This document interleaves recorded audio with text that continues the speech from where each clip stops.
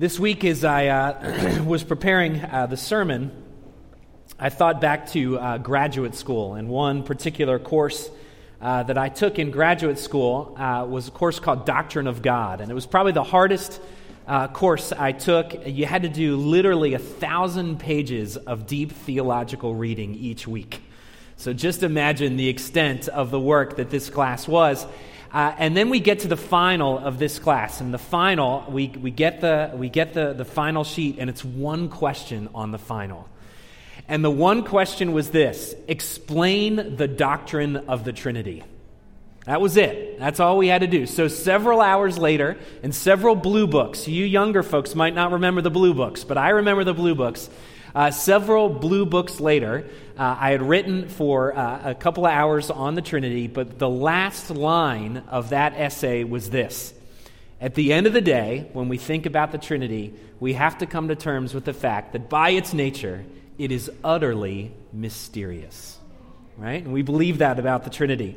Well, what we're doing this Lenten season is we are peering into the mystery of the Trinity for a little while, because we're peering into the relationship between God the Father and God the Son, and how they worked in time and space and in history to bring about our rescue, yours and mine, our rescue from sin and death. And so as you come to the Gospels, you find that it tells us a lot about this mysterious relationship, and the passage we're going to look at this morning comes from John chapter 5, verses 19 to 47. So you can follow in the screens your own copy of the Bible or in the bulletin as well. So this is God's Word, our text for this morning. So Jesus said to them, "Truly, truly, I say to you, the Son can do nothing of his own accord, but only what he sees the Father doing. For whatever the Father does, that the Son does likewise. For the Father loves the Son and shows him all that he himself is doing. And greater works than these will he show him, so that you may marvel. For as the Father raises the dead and gives them life, so also the Son gives life to whom he will. For the Father judges no one, but has given all judgment to the Son, that all may honor the Son just as they honor the Father. Whoever does not honor the Son does not honor the Father who sent him. Truly, truly, I say to you, whoever hears my word and believes him who sent me has eternal life. He does not come into judgment, but is passed from death to life. Truly, truly, I say to you, an hour is coming and is now here when the dead will hear the voice of the Son of God, and those who hear will live.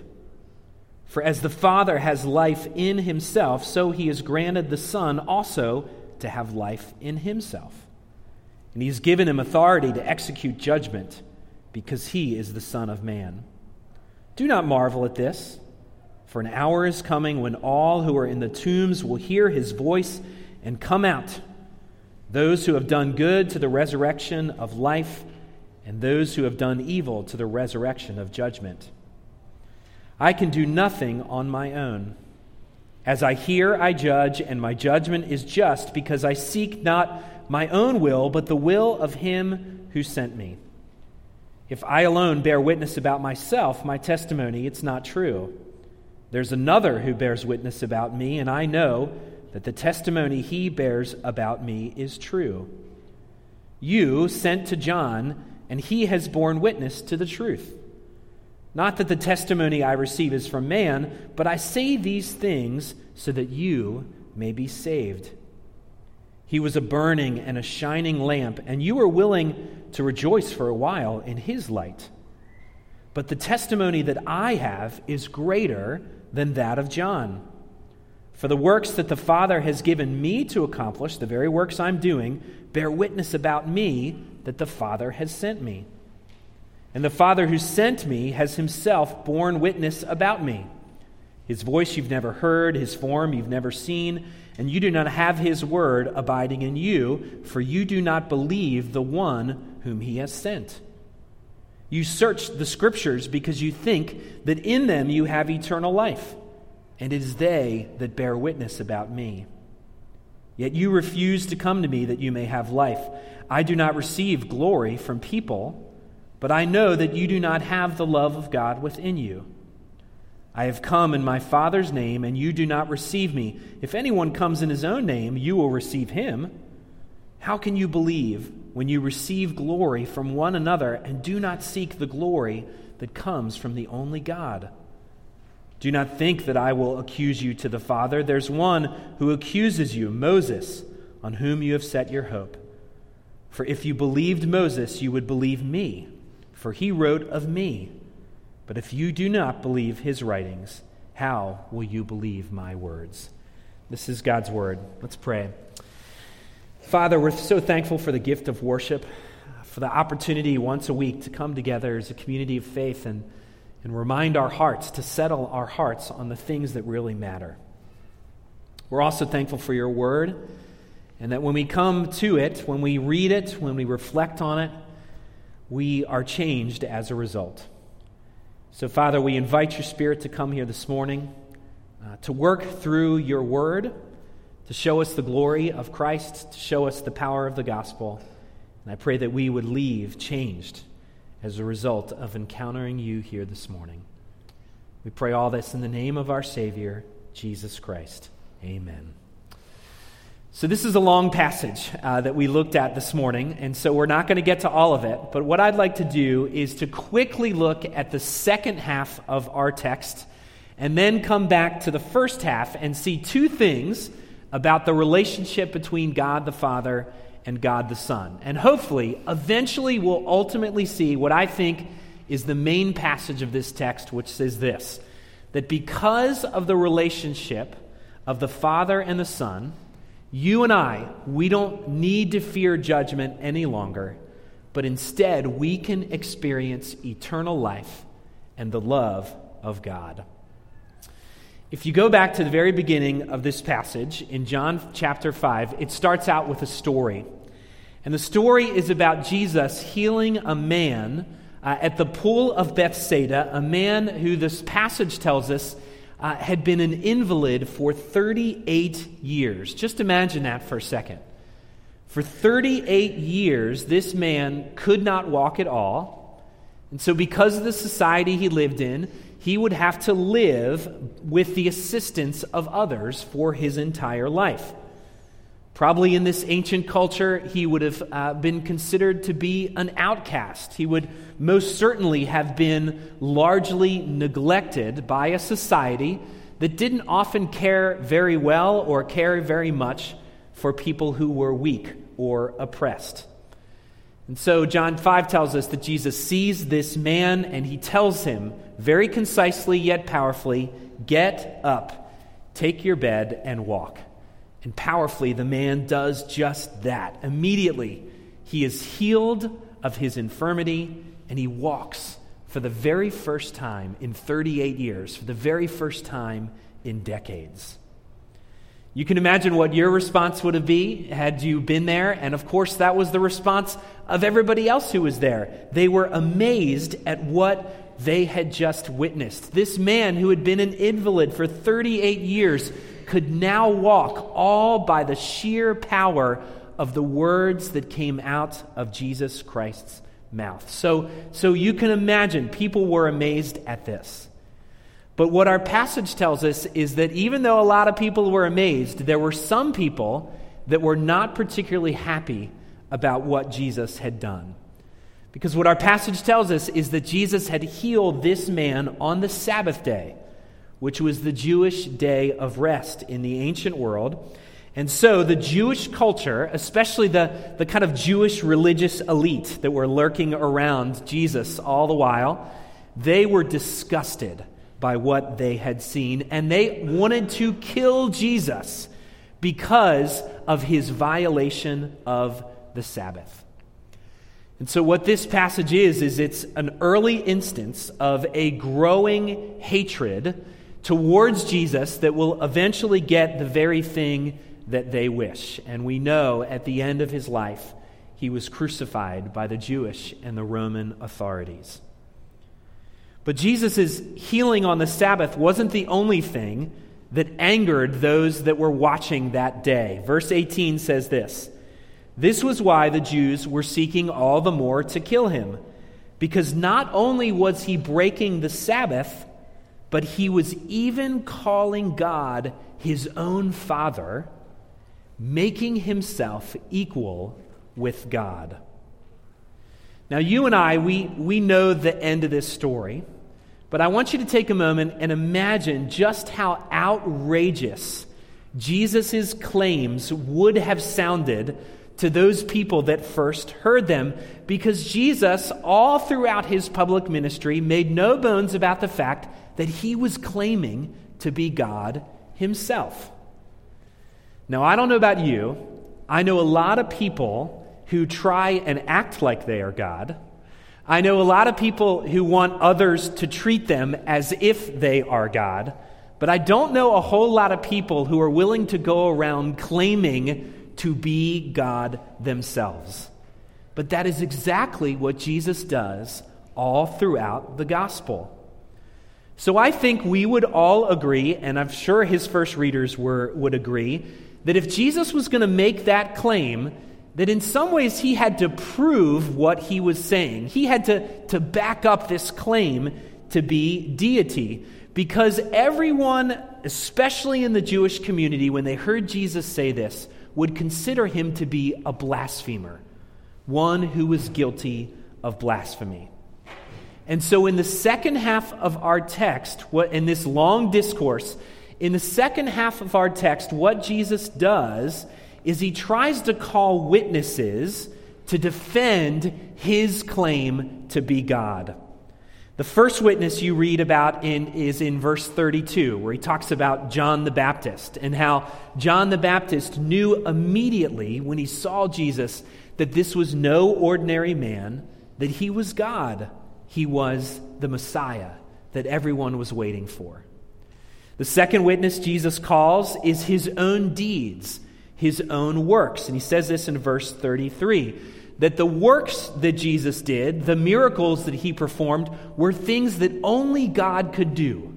No one else could do these sort of things. And Jesus just proved that. He just marshaled the forces of creation to heal a man who had been an invalid for 38 years. So Jesus' works proved what he said. Witness number 3 was the Father, God the Father himself. And you have to wonder whether Jesus is recalling his own baptism. If you were with us last week, Gavin preached about this passage, about this time in which Jesus was baptized, and the scripture says the heavens ripped open, and the voice of God came out and said, "This is my Son, whom I am well pleased." So God the Father is a witness. In verse 39 to 40, he talks about how the Scriptures are a witness, that every page of the Scriptures point to the coming of Jesus Christ. And the last witness that Jesus calls at the very end of this passage is Moses himself. Moses would have been a hero to the Jewish people that were around Jesus at this point. And Jesus is saying that Moses, your hero, he spoke about me. He wrote about me. And so Jesus calls 5 witnesses to support the very thing that he was saying, that he was God in the flesh.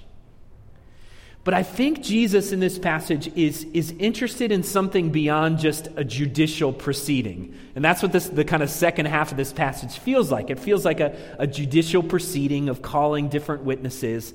But I think Jesus is after something deeper than that. He isn't after just a rational acceptance of his claim.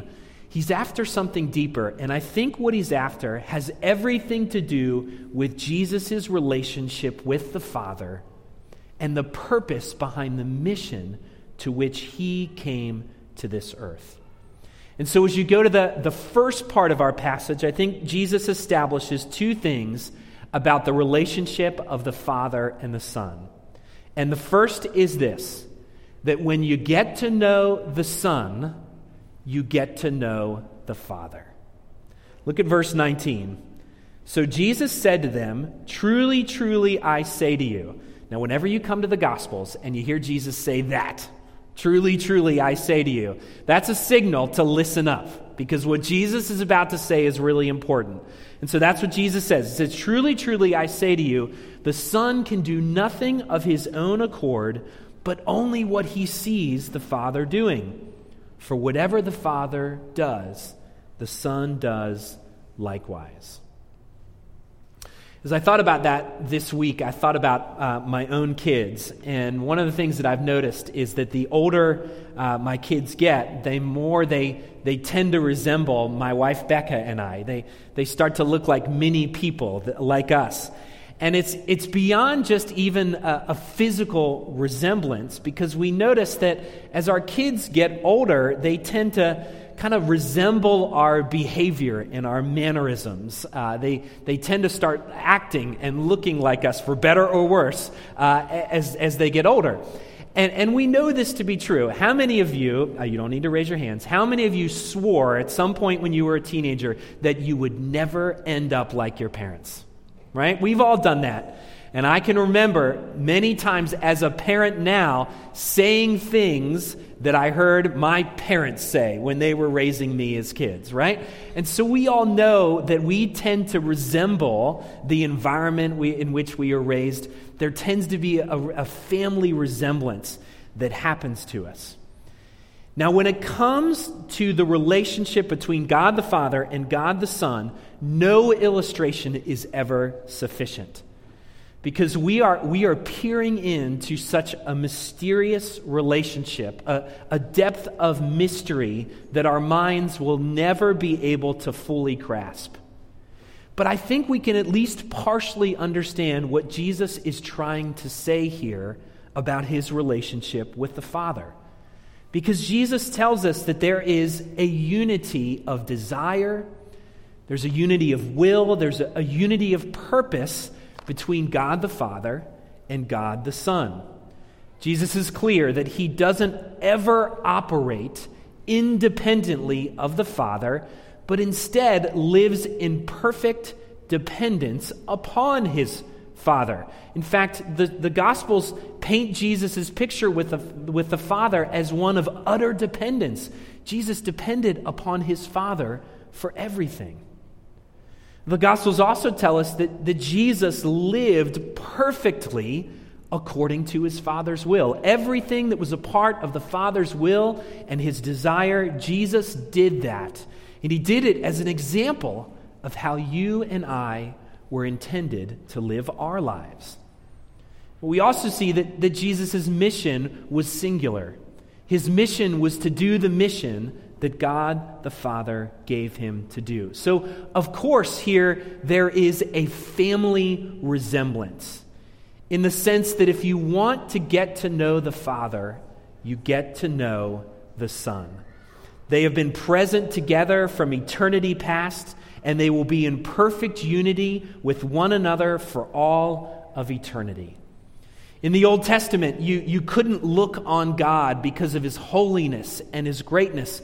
But what the Gospels tell us, if you want to know the Father, just look to Jesus. He is the Holy One, the Infinite One, the all-powerful God, taking on flesh and dwelling with humanity. So it also reminds us that God fundamentally is relational. He's relational within his own being. And it's a relationship of perfect unity and perfect love. It was, is, and will be continuous love, affection, and unity for all of eternity. So when you get to know the Son, you get to know the Father. But I think the second thing that Jesus says here is just as profound. That when you get to know the Son, you get to experience love and you get to experience life. Look at verse 24. Truly, truly, I say to you, whoever hears my word and believes him who sent me has eternal life. He does not come into judgment, but he is passed from death to life. See, what Jesus is saying here is really that the Father has given him two things. He's been given two things by God the Father. the first thing that he's given is he is given the power to judge. If you were paying attention to this passage, it talks a little bit about Jesus being the judge or being given the power to judge by God the Father. And what it reminds us is this, and this is all over the Scriptures, that there is a time that is coming when the judgment of God will be realized by everyone. And on that day, what our passage tells us is that the judge himself, on the day of God's judgment, is Jesus Christ. He's been given that power by God the Father. And on that day, our passage tells us, he will separate those who have lived righteously from those who have lived wickedly or in an unrighteous way. Now that feels to us in our modern sensibilities, it feels very harsh, it feels in some ways stern, it feels in some ways very oppressive. And sometimes whenever we think about the judgment of God, we come to the table with a certain amount of misunderstanding. We come with this misunderstanding that somehow God the Father is the really harsh and the judgmental one, and that Jesus is the very merciful and kind and understanding one. But what Jesus is saying here is that we can't fall into that misconception that Jesus and the Father, they are one in purpose and they are one in character. Now, I think this probably feels harsh, stern, and oppressive for another reason. I think it feels that way because deep down, each and every one of us, if we're honest with our own hearts, if we're honest with ourselves, know that we deserve the judgment of God. That when it comes to Jesus being the judge, that we deserve the punishment. We deserve the judgment because we don't stand before God as people who are righteous. Instead, we all stand before God as the unrighteous, as the wicked, as those who are deserving of judgment. Our sin has condemned us, and Jesus will come as a judge in that end day. But friends, the power of the gospel message is this: that Jesus didn't just come with the power of the judge. He didn't just come to judge, but he came to offer all of us something other than judgment. And that's what we see in this passage as well. That Jesus, yes, is given the power to judge, but we also see he is given the power of life. And what Jesus says here is so beautiful. If we truly hear the words of Jesus and believe them with our hearts, we no longer need to fear judgment. Instead, our hearts can experience eternal life. You see, Jesus' audience, who he's speaking to, they heard the words. They heard the words that Jesus was saying in this long discourse, but it didn't reach their hearts. Their hearts, at the end of the day, they couldn't believe it, and so they rejected Jesus. But his message is very clear here. He says, "Believe in me, and you will experience eternal life." But I think Jesus' offer here is even deeper than the offer of eternal life. As good as that is, as good as it is to escape judgment and receive eternal life, Jesus even adds more to it here.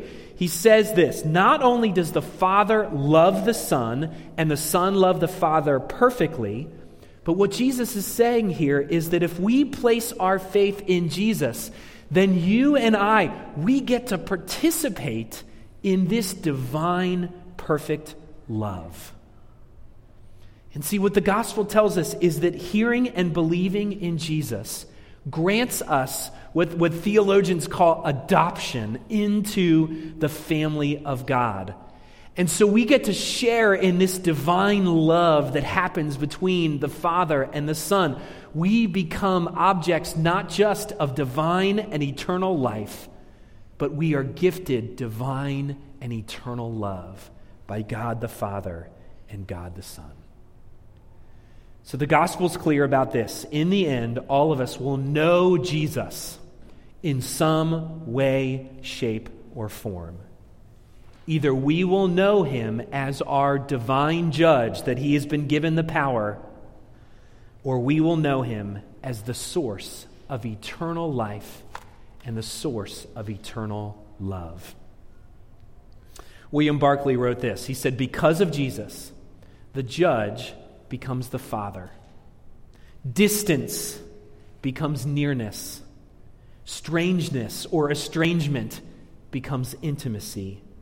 And fear becomes love. You see, friends, because of the relationship of the Father and the Son, you and I, we don't need to fear God's judgment anymore. Instead, we can experience love and life. Let's pray.